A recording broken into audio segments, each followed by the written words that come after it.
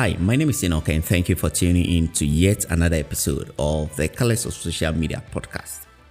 This episode and all other episodes is about digital marketing, and episodes are released weekly and is always hosted by me. A few things I've covered include content generation for social media pages, social media image sizes, and secrets of email marketing. And I always try to choose relatable topics that will help you as an entrepreneur or as a small business owner. You can listen to me on Anchor, Apple Podcasts, or wherever you get your podcasts. In today's episode, I'll be talking to PK Wood, and by the time this episode ends, I'm sure you'll learn a thing or two. I'm saying this because PK is a creative consultant and a business strategist with vast experience in digital, experiential, and media. And just like you and me, he is an entrepreneur making things at the House of Wood. At the House of Wood, Mr. Wood will design and build things for you out of wood, metal, concrete, and more. But mostly they build things out of wood. Not only did I invite PK on this podcast because of his years of experience, but it is also because of the way he creates his ad campaigns. And that's why our conversation will be about ad campaigns. Here is PK on how to create a winning ad campaign.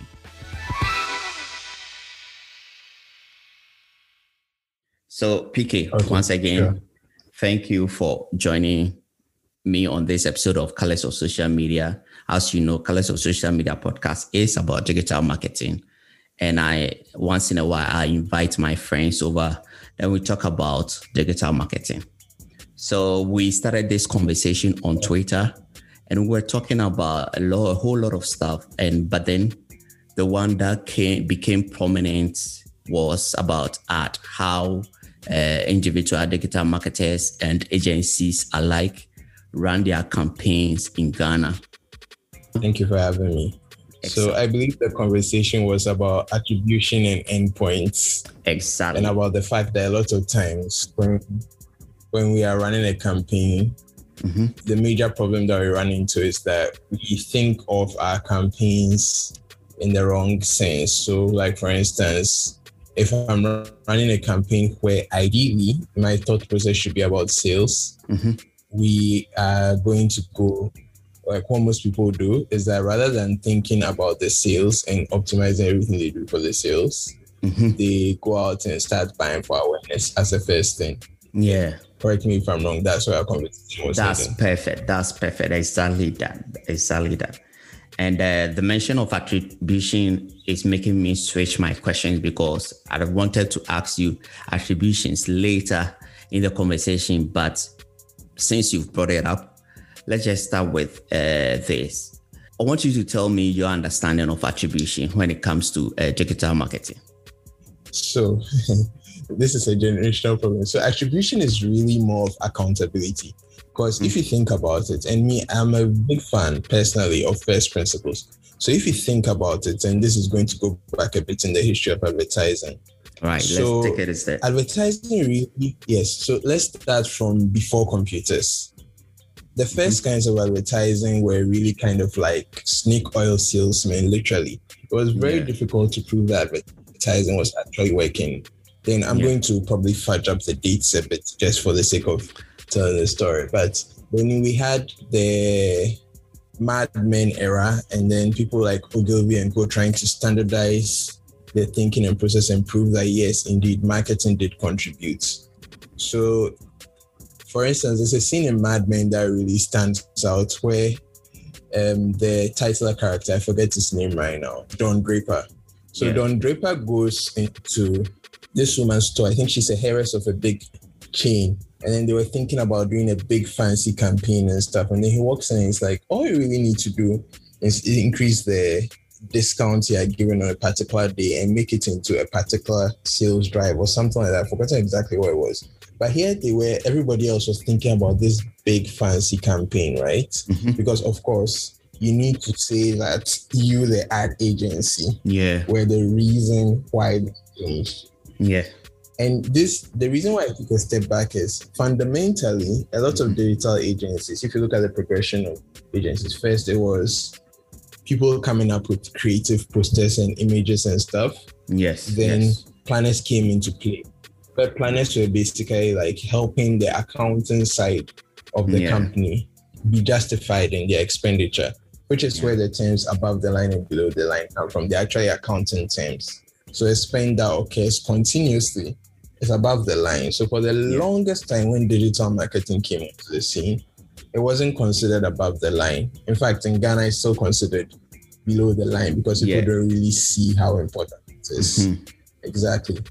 And you have to prove, because fundamentally for a company, it's I'm spending X amount of money so I can get X amount of returns, whether it is a brand measure that they have, say brand lift or more people loving the brand, whether it is more sales, whether they had a perception problem. And having the situation where one company can have like 5 different agencies, a PR firm and a consulting firm, and then they have a sales company also on their account. So the question is, who is driving the business? And that's what attribution essentially is. It's like, who's accountable for the shift? Or what things combine? If you think about it in that sense, then the standard attribution measures that a lot of people think of on digital don't really work. You can't say I ran a digital campaign period and that's why the sales went up. What else was happening?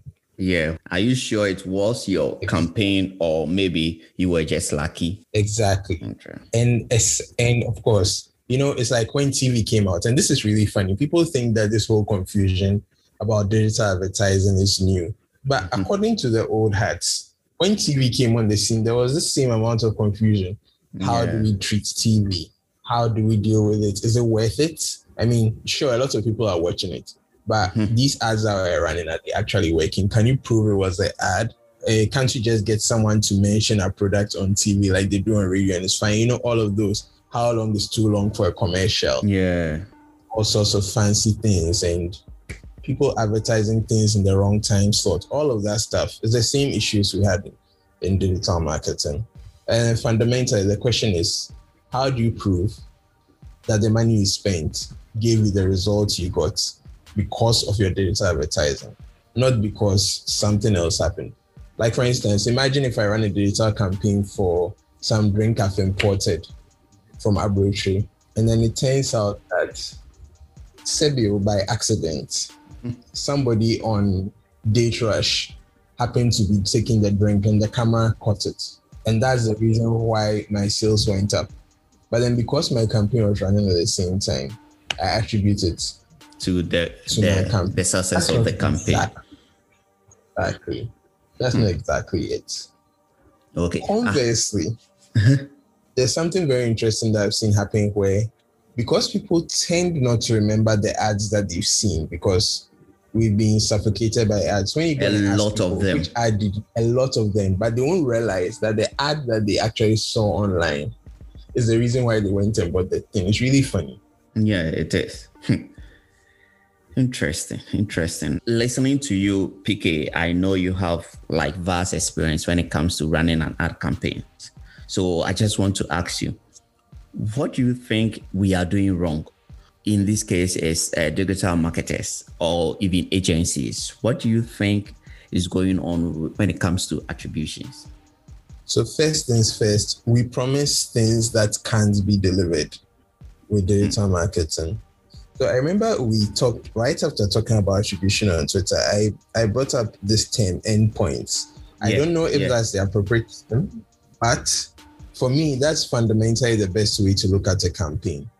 The endpoint. So if you're a marketer, the end goal, the endpoint. So on one hand, an endpoint is, sure, this is the end goal you have for the campaign. But at what point in time did you arrive at that? Exactly. Do you as an agency or a marketer? So there's a slight variation. So you have an objective, you want to increase sales. That's cool. Then there'll be a digital objective, which may be driving leads, driving people to your inbox or something. But that is determined by how much control and integration you have over the entire marketing campaign. So to put this in context, for one campaign, I may have access to my client's customer database. And then because of all the fancy things that as an agency or as a marketer, I'm assuming that you don't work in-house at the clients. Okay. So you may or may not have access to the information. So you as an agency have to be realistic. Without this information, based on everything I know about the platforms, this is the end point for my campaign. From here on out, this is where the company has to step in. So if I can send people to your inbox, for instance, but if you as the client don't have a sales team or a customer response team converting those people, you won't get any sales. And that's a frank conversation a lot of us need to be having with our clients. It's a very difficult conversation to have, but it's a very necessary one. That this is as far as this wonderful technology can do. So if I get you right, you mean as a digital marketer, it's not all the time that you have to, use sales as the ultimate objective. You can decide, you can decide on the objective that you want to go with a particular campaign, right? So kind of, but not entirely. All right. So let me take this again. So essentially what it is assuming that your objective was to increase revenue. Mm-hmm. Yes, then sales can be one of the objectives, but it's not always that it can sell. So for instance, if my product is not available on Jumia, as a digital marketer, I can't prove that the products were bought on Jumia because of the ad. It's going to be very difficult, or any other e-commerce site where I can actually track the sale.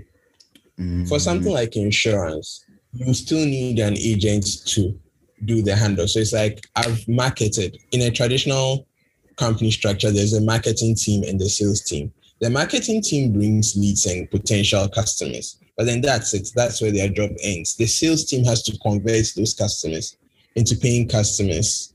But because of e-commerce, a lot of agencies, and of course, because we want to promise everything, including the kitchen sink, do everything.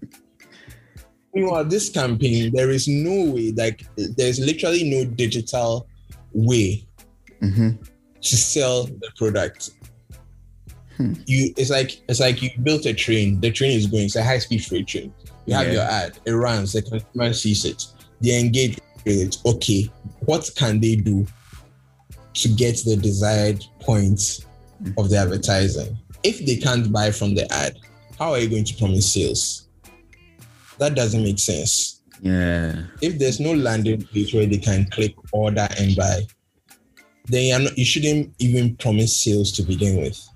The best you can do is promise a lead, which is a contact or a name of a person for them to convert. True. Interesting. Okay, how many ads have you run? Well, before that, just run me through your journey. That was a very funny question. To be very honest, I can probably only tell you the number of ads I ran this month. Wow. Which is a lot. It's a lot. I think in terms of strategies I've built within the last 3 months, I would say easily close to 50. 50, yes. Wow. And how many of them in your own, the objectives that you set out, how many of them check the objective that you set out? How many on an average? Yeah. That's an interesting thing. Even though I would consider, I've been told not to say I'll consider. I am a very good digital marketer. That's it. Right? I'm a very good marketer in the broad sense of things. Mm-hmm. The reality is that not every single campaign of mine has been a success. There are always externalities. Right. So like classic one I gave right now is that you have to hand off part of the process to your client. And if the client's internal infrastructure is not set up properly, it affects the overall goal. So yes, in terms of the basic digital KPIs, overperformed because I've optimized my campaigns beautifully. Mm-hmm. Retargeting was beautiful. So we got all the right people interested in the product. But at that key point where it was supposed to convert to revenue, there was a gap there. Or maybe there was an issue with the creative, something delayed. All of those things. But generally, I gave myself like an 80+% on most accounts in terms of my rating. That's personal fine. rating. That's fine. And it is such an impressive score, I must say. So you didn't get 80%. That means something went off along the way. So yes. Can you tell me the lessons that you learned from these failures so that next time you go in, hopefully you hit 100%? All right. So I think one of the first things that I'll say, it's a lesson that keeps coming back to bite, which is if you focus too much on your competitors, especially in digital marketing, you are probably not going to get the results you expect. Because you can't, one, unlike TV and radio where you can probably see where your competitors' ads are being placed, and with a fair amount of certainty guess the strategy they are doing, right? And simply just outspend them in most cases. Mm-hmm. Right? It's much more difficult to do on digital media because it's walled gardens. You can't tell. You can't see where I place my ad unless I tell you. Exactly. Which makes it 100% purely about strategy and getting the best results for your company. So that's one end. So anytime a strategy comes in and the briefing is blah, blah, blah, respond to competitor, blah, blah, blah, that already puts the strategy on a shaky ground. And then the second biggest lesson, right, is any campaign I've run that had too many assets tended not to work well. Wow. Especially considering that we have constrained budgets. I know it sounds counterintuitive. But when you have too many, it's a problem. When you don't have enough, that's also a problem. Why is it a problem? Because I know assets are assets. We all know assets. That the more we get access, the more, especially the creatives, and they can manipulate the campaign. So why is it that when you get more assets, it becomes a problem? So this is media. This is deep media stuff. Yeah. So if you have think about it this way: you have 4, say, cars in your garage. Let me use that as an example. You have 4 cars in your garage. You happen to be one of the big men that keeps getting talked about. You have 4 cars in your garage. Yeah.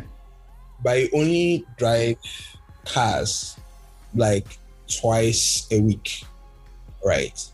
That means everybody in your area has less of a chance to see each of your cars. It will take like, say, 4 months before they see each of your cars. Either that or fewer people would see each car, thereby creating a specific impression. So let's say you are trying to create the impression that you're a big man, and then you have your old Corolla that you really love. Unfortunately, that's the one that people saw a lot. Yeah. They didn't see your G-Wagon. That also happens. I must say, you are really good with analogies, but you continue. But however, if the impression you do want to create, because this is a campaign, of course, the impression you want to create is that you have money, you dey hold and casa. You drive your G-Wagon and then maybe your Ferrari, and that's all you drive. On each of those 2 days, that's all you drive. Yeah. And you make sure that the route that you used to take the G-Wagon, there's a lot of people on it.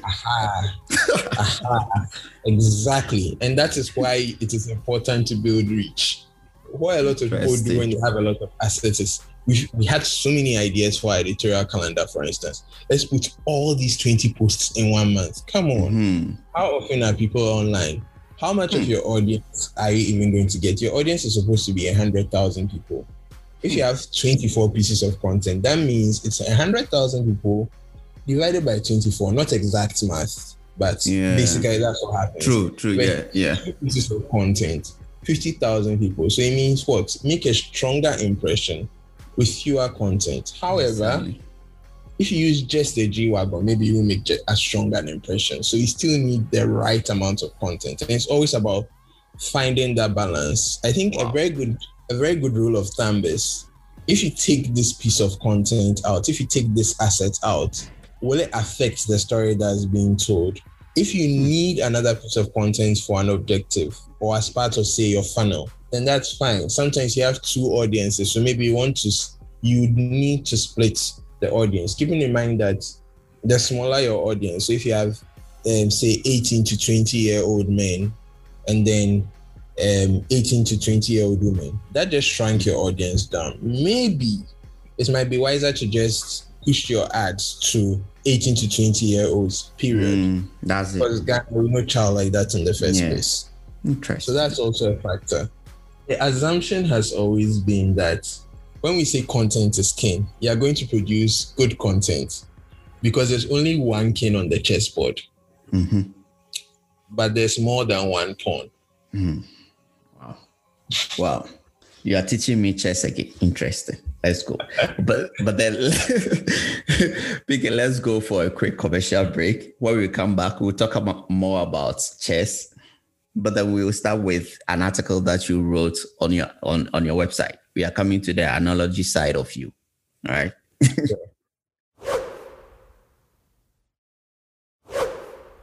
Okay, welcome back. Today I have with me PK Wood, and we are talking about ad creation. PK, now let's go back to your article. In your article, Peacocks versus Eagles, trackable goals in an era of vanity.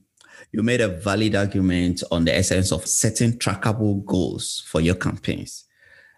PK, would you care repeating yourself here for our listeners out there? Why that article in the first place? Okay, so this is very funny. I think you have to start with the analogy, the peacock versus eagle. I love the way how you compared that to, running an ad campaign. Right. Yeah. So I think starting with the analogy, a lot of people have in their mind that eagles are beautiful to look at. They're actually very boring. Yeah. Out of all of the raptors, they are very boring. Oh yeah, but I think the bald eagles are the most interesting amongst their eagles to look at. Every other eagle they have, maybe the golden eagles are cool, but they're usually very straightforward. One color. It's like, other than when they are soaring, right? That's the elegance in them. Exactly. But other than that, they are actually quite boring to look at. They are not as colorful as the peacock. Peacock will strut around all majestic, like make a lot of noise. But that's about it. Yeah. As someone said, peacock is an over-decorated chicken. So it came from this whole buzzword that's been around for the longest time, since Silicon Valley 2.0 came, which is vanity metrics. So like peacocks walk around all puffed up and proud. Yeah, Silicon Valley loves to do this thing where they talk about the amount of funding they've raised, and then you go and check the company, and the company, literally every amount of money that they've raised has been spent on marketing or growth or something. So they have negative metrics, negative revenue, negative everything, but they are worth $1 billion because they've raised enough money to be worth $1 billion. So it's vanity metrics. It's not really moving the business bottom line. We have a lot of that in digital. And I have a love-hate relationship with engagement metrics. That's my number one vanity, followed by follower counts. First things first. With me, I'll put follower counts on top of engagement. But yeah, I think what you're saying too, is valid. Yes. So for me, the reason why follower count follows engagement is people obsess with engagement, and they're obsessed with the wrong engagement metrics. The one engagement metric, which I think should be priority if you are doing a lot of organic marketing, is your share rate. And of course, the quality of your shares. If you have a lot of videos, then you should look at the quality of your video views. Is it 3-second views? Are people watching a lot of your video? Those are some of the things you should care about. Beyond that, likes, comments, it doesn't really add anything. Sometimes people are using, on Twitter especially, sometimes people are trying to use your tweets to get more reach for themselves. So it's not necessarily a metric of how people are responding to your brand. Interesting. Shares are powerful because, again, history. Yeah. Twitter and a lot of the earlier platforms which placed an emphasis on identity or creating online personas, people were very careful, and still are, of just randomly sharing stuff from brands. Even the most annoying personas online still make sure that they share things that fit within the image that. Yeah. So you see a lot of people liking tweets, but not sharing. But not retweeting it. True. Exactly. True. So for a brand, a retweet means that the person liked it enough that they were okay with it showing to their audience, which is great because word of mouth is a powerful tool, whether intentional or not. And or secondly, they actually loved what you put out and they wanted other people to know about it, especially on Facebook. Mm-hmm. One very interesting metric on Facebook, I don't know if it's changed, but on average, Ghanaians, I have to cross-check this, but on average, Ghanaians do like 2 shares a month when you average out Ghanaians on Facebook. Okay. So like engagement metrics are single digits. None of them rise above 5. So likes, comments, shares on average on brand pages is like less than 5 for each of those numbers. And shares are almost always the lowest for every demographic I've sliced. Yeah. For one particular demographic was 1 share a month on average. It was so funny to see. Yeah. And follower count, you and I know. No. Your followers is not equal to your reach. Right. I think I missed the question. I didn't answer one. Right. Trackable goals. Yes. So for me, the importance of trackable goals is great. You have a goal, but it's digital. Literally numbers. It's in the first part of the word, digits. Numbers. Yeah, digits. You need to go to measure it and track it. You can't give me a goal. So this is in an agency context. I actually wrote that article. Yeah. You know, I'm just going to tell the story. I wanted to avoid it. So there was a post, I think, made by one self-style guru like that, talking about how when he posts, he gets lots of engagement and brands to interact with him and blah, blah, blah. And it turned into a mini argument. And it kind of irked me because there were a couple of people who were like buying a hook, line, and sinker. So I did like, I think, a 5-6 post thread about it. And I was like, you know what, let me turn it into an article and expand on the information. Yes. Because I realized that it was very valuable for people. Yeah. And there were things that I kind of took as like, oh, this should be like the foundations of digital marketing.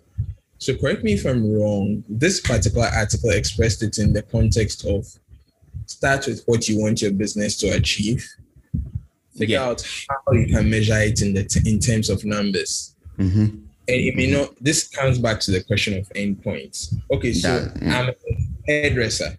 I want to increase my revenue. It may not necessarily be that I can actually book my appointments online because I haven't set up Facebook that way, or maybe because people prefer to pay cash or whatever. Yeah. But what I do realize is that after looking at my whole business, what I do realize is that every time a customer recommends someone, I get more business. Anybody that I'm recommended to comes to me. That means my goal now is to get more recommendations. Exactly. So now I start to track that. And I put all my efforts into that. If you give discount to the referrer and the referee, you'll have to go in all. Exactly. So for every business, it's slightly different, but it should be trackable. Maybe for one, it's number of referrals. Or if I get each person to be able to refer on average 2 people, I'm fine. For another, it might be a rate. If my referral rate is like, say, 10%, my business is fine. That might be low for another business. But you need to understand what works for your business. And it's not always the same. So something like this, in that case, sure, you may be running ads, but that's just to let people know. But your main focus, a lot of your efforts is to get more referrals. Exactly. And then you track that. It might be a simple Excel sheet. Sometimes it's as simple as, oh, hey, during this period, anybody who buys and refers during, say, Mother's Day gets a 10% discount. Or come with your mom. And you get it. And if you refer, you get an extra discount on your next purchase, or you get a free X or Y, something that may not necessarily hurt your small business. Yeah. Those are the trackable goals. For some businesses, they are lucky. They know that once they hit X target, so for a lot of alcohol brands and fast-moving consumer goods, because their distribution network is so good, there's a dirty little secret of big companies. Because they have nailed the distribution.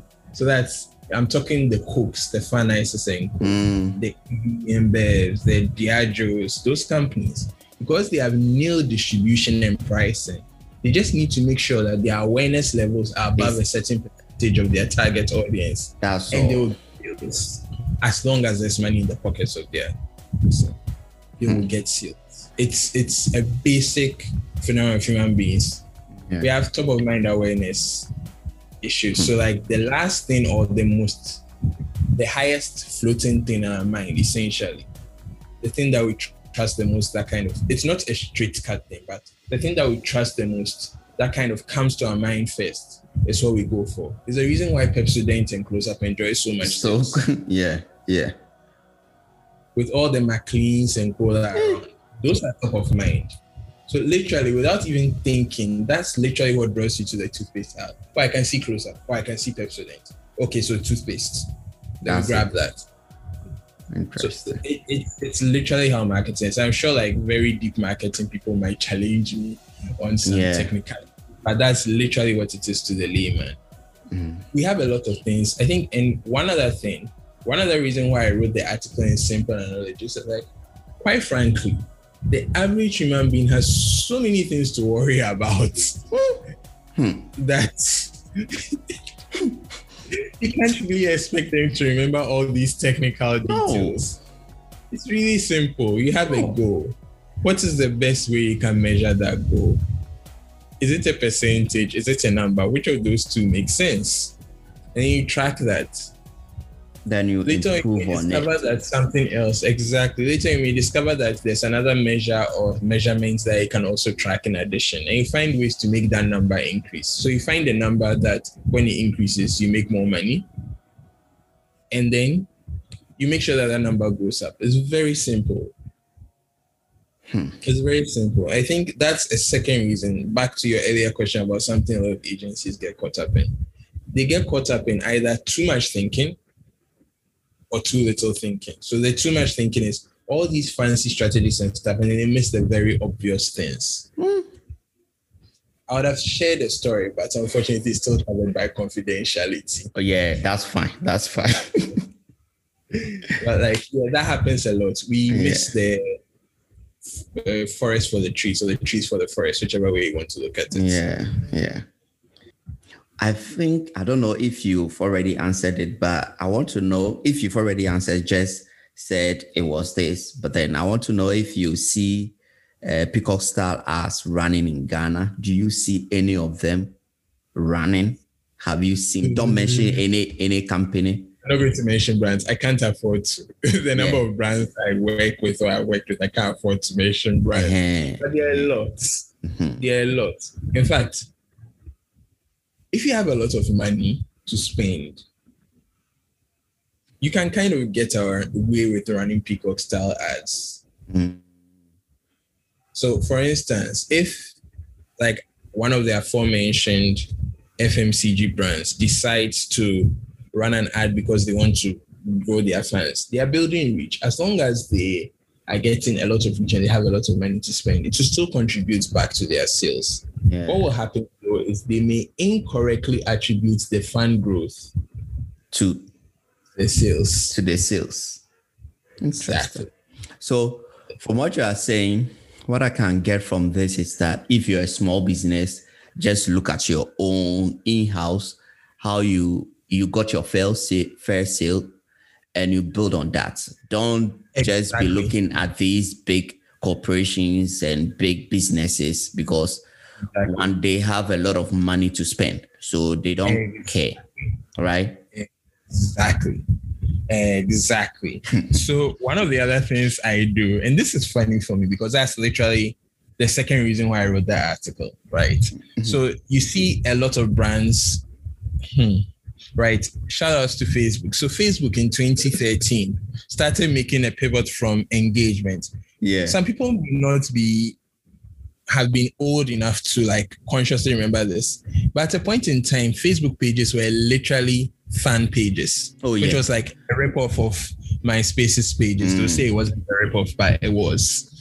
And then the whole emphasis was on engagement, engage with your fans. And that language, people were just posting funny stuff just to get the comments going. Exactly. And then And then Facebook kind of thought that they had this is conjecture, but generally, and you can tell some of these things from the hiring pattern at Facebook.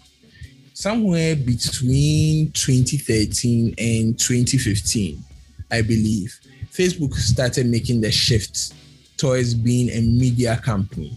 Yeah. And they started to hire lots more media and advertising people. Initially, they thought they could disrupt the agency and work without, like the agency industry, and work without advertising agencies. But then they are literally invented a platform that starts within an existing industry. You can try reinventing, but if you created something that is like other things, you basically need people who understand the thing.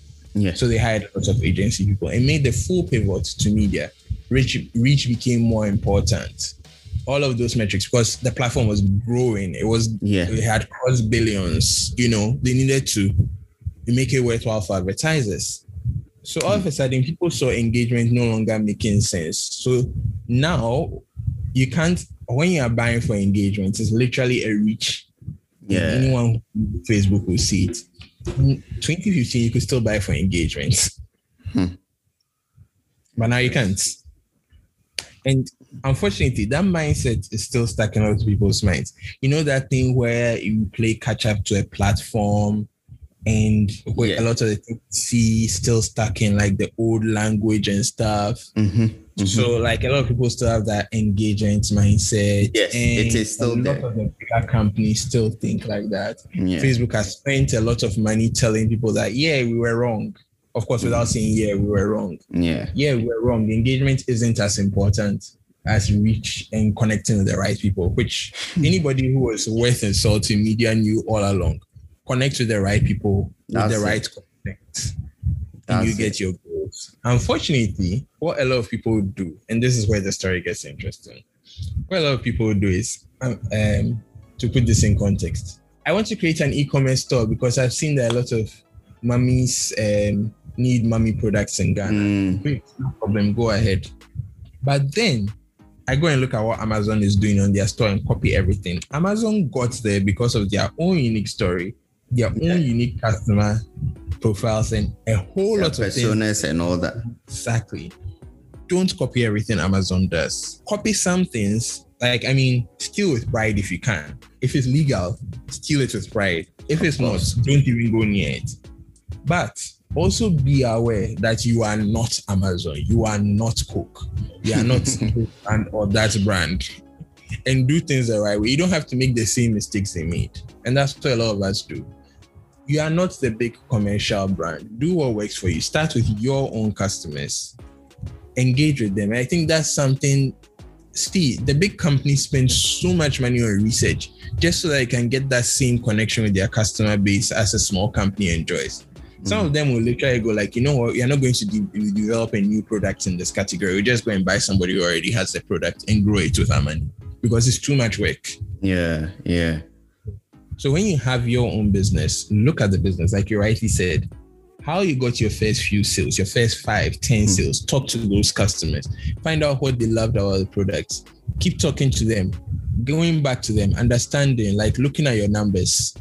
And you have an advantage when you're a small business. You can quickly change your direction. Big companies don't have that advantage. Nah. And for me, small businesses in Ghana is kind of like a little passion I have because, Charlie, we'll be here now and then we've been colonized digitally and we won't even realize it.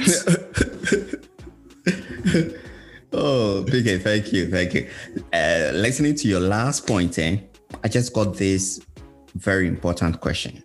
I want you to tell us your inspiration, especially when it comes to running ads, where, the pointers, when it comes to creative, where do you get your ideas from? Is it, the environment? Me, for instance, I usually learn from folks in the States because I try as much as possible not to learn from brands in Ghana, but I don't know about you. Maybe if you learn from the brands in Ghana so that I'll just follow your lead.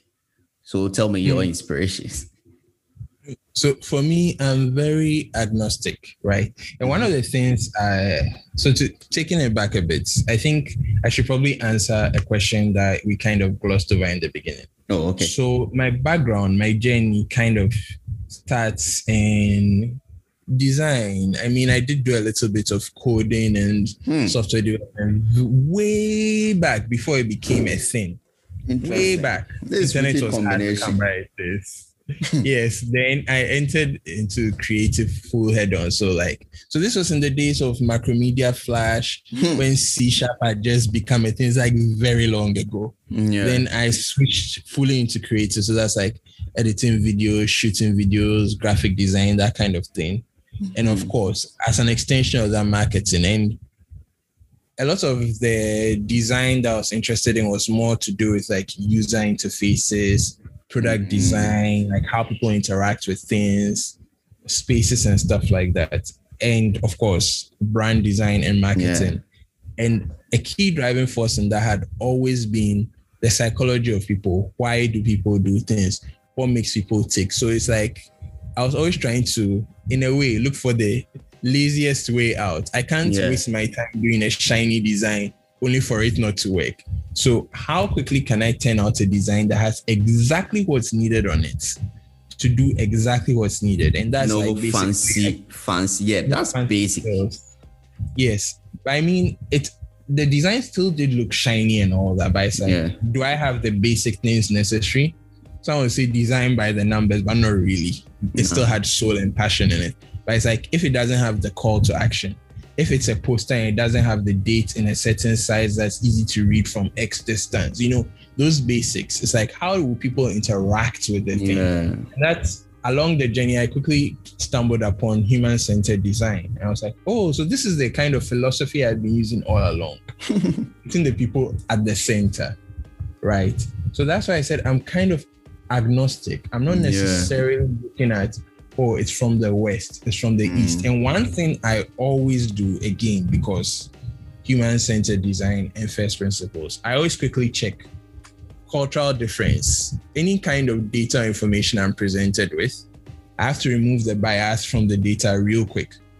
Who stood to benefit from the data? So every single, and yes, I know I'll be crucified from this, but every single report that comes from Facebook, Twitter, Instagram, or whoever, I always take it with a grain of salt because it's your platform. Of course, you give me glowing statistics. Yeah, of course. If I get a report from the West, I have to take out the cultural implications of the Westerners, their political landscape. If I look at the data and see that there were a lot of younger people involved, then I have to balance it in my mind that, okay, maybe the younger people in America behave a different way from the older generation. If it's coming from the East, they may be a little bit more conservative, but closer to what our culture is like, And I think one interesting thing is that there are a lot of cultural similarities between Latin America and certain parts of Southeast Asia and Africa. Yeah. And then the Indies and Africa that too. Yeah. Yes. So a lot of times when I'm looking for culturally moving campaigns, that's where you look at. Exactly. Because those are more culturally similar. But even then, with a grain of salt, because it's always like, will the person who the thing is intended for respond to it? Or will this get me an award? The creative industry would think it's so cool. Interesting. Yeah. So it's human-centered, first principles, and then always kind of like removing the bias for data. Culture. And bias, cultural bias, data bias. And I try not to let data control me too much. But I always like to start with the data because with all this data available, it will be very, very some way to go purely off guesses. And sometimes you look at the data and like your gut to tell you that the data is being interpreted wrongly by everyone else. And that's one of the things that I'm known for. I'll ask app, but the data you're showing, but the graph doesn't look complete. There's a meeting that I was in once, and this is a very funny story. Of course, I can't mention the company. Yes, that's fine. I'm looking at the graph for a while. I'm like, this graph that I'm being presented looks off. Because for people who know data and statistics way more than I do, when you see certain kind of graphs, you realize that I'm only looking at part of the graph. It looked like part of a bell curve. Because the left side of the graph was not touching the axis. So it was part of a graph, and the data was being represented in logarithmic scale. Yeah, I've It seen looked that. like a beautiful constant growth curve. I was like,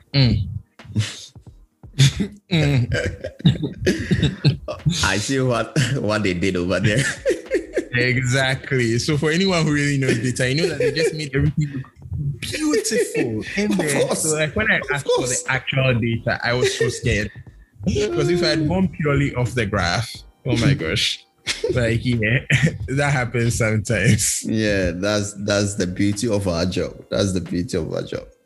Pick it one more thing, and I always ask my guests this question: what do you like about our job?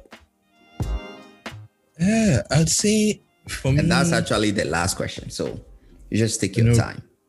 Okay. So for me, I think generally I love like cutting edge stuff in terms of like automation and things like that. I think one of the biggest driving forces for me, one of the reasons why I still stick around in the marketing space, even though it can be one of the most annoying spaces out there. There's a lot of ego flying around. Oh yeah, everybody's an expert, man. Charlie. Everybody's an expert. I've decided not to call myself an expert. Just purely for the reason that one, it's very difficult to be an expert in a field that has so many subfields.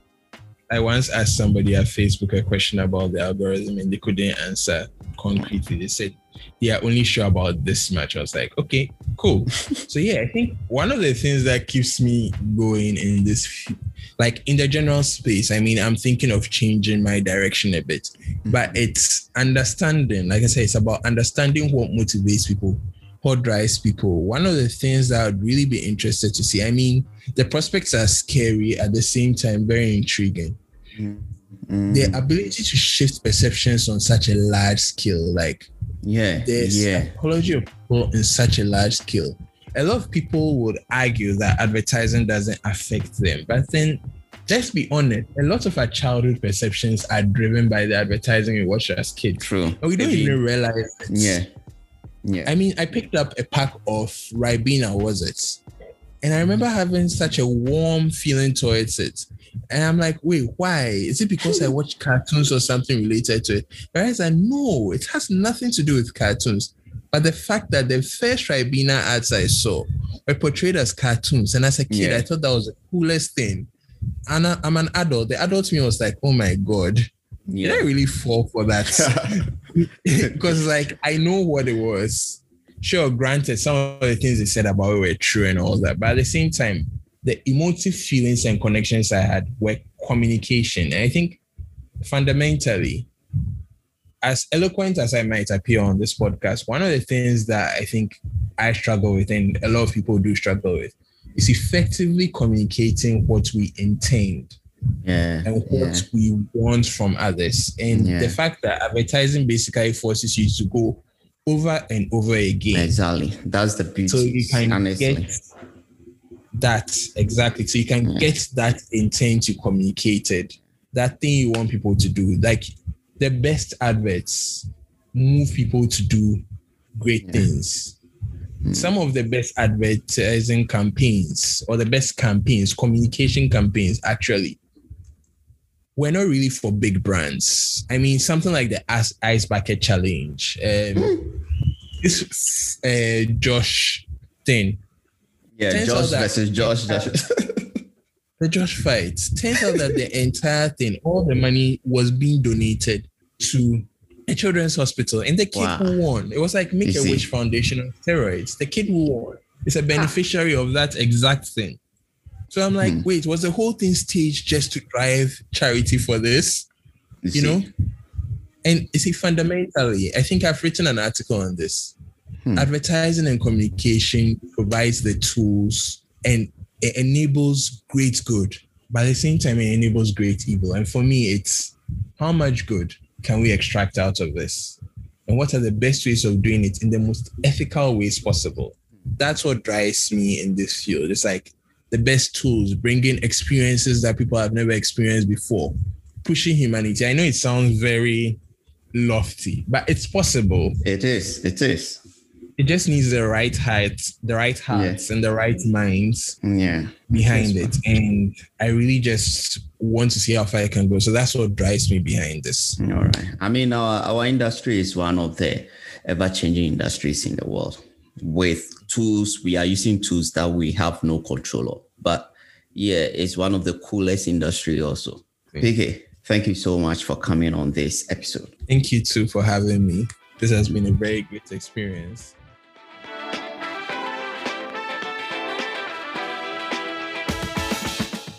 Again, I just want to thank PK Wood for coming on this episode. And I also want to thank you for listening through to the end of the episode. If you love what you heard, share it with your network. If you haven't subscribed yet, hit the subscribe button, the follow button, or whatever button on your podcast app, which helps you to get more episodes of your favorite podcast, and you'll never regret. My name is Enoch Robot Boy Appiah Jr., and this has been an episode of Colors of Social Media Podcast. See you again, same time next week.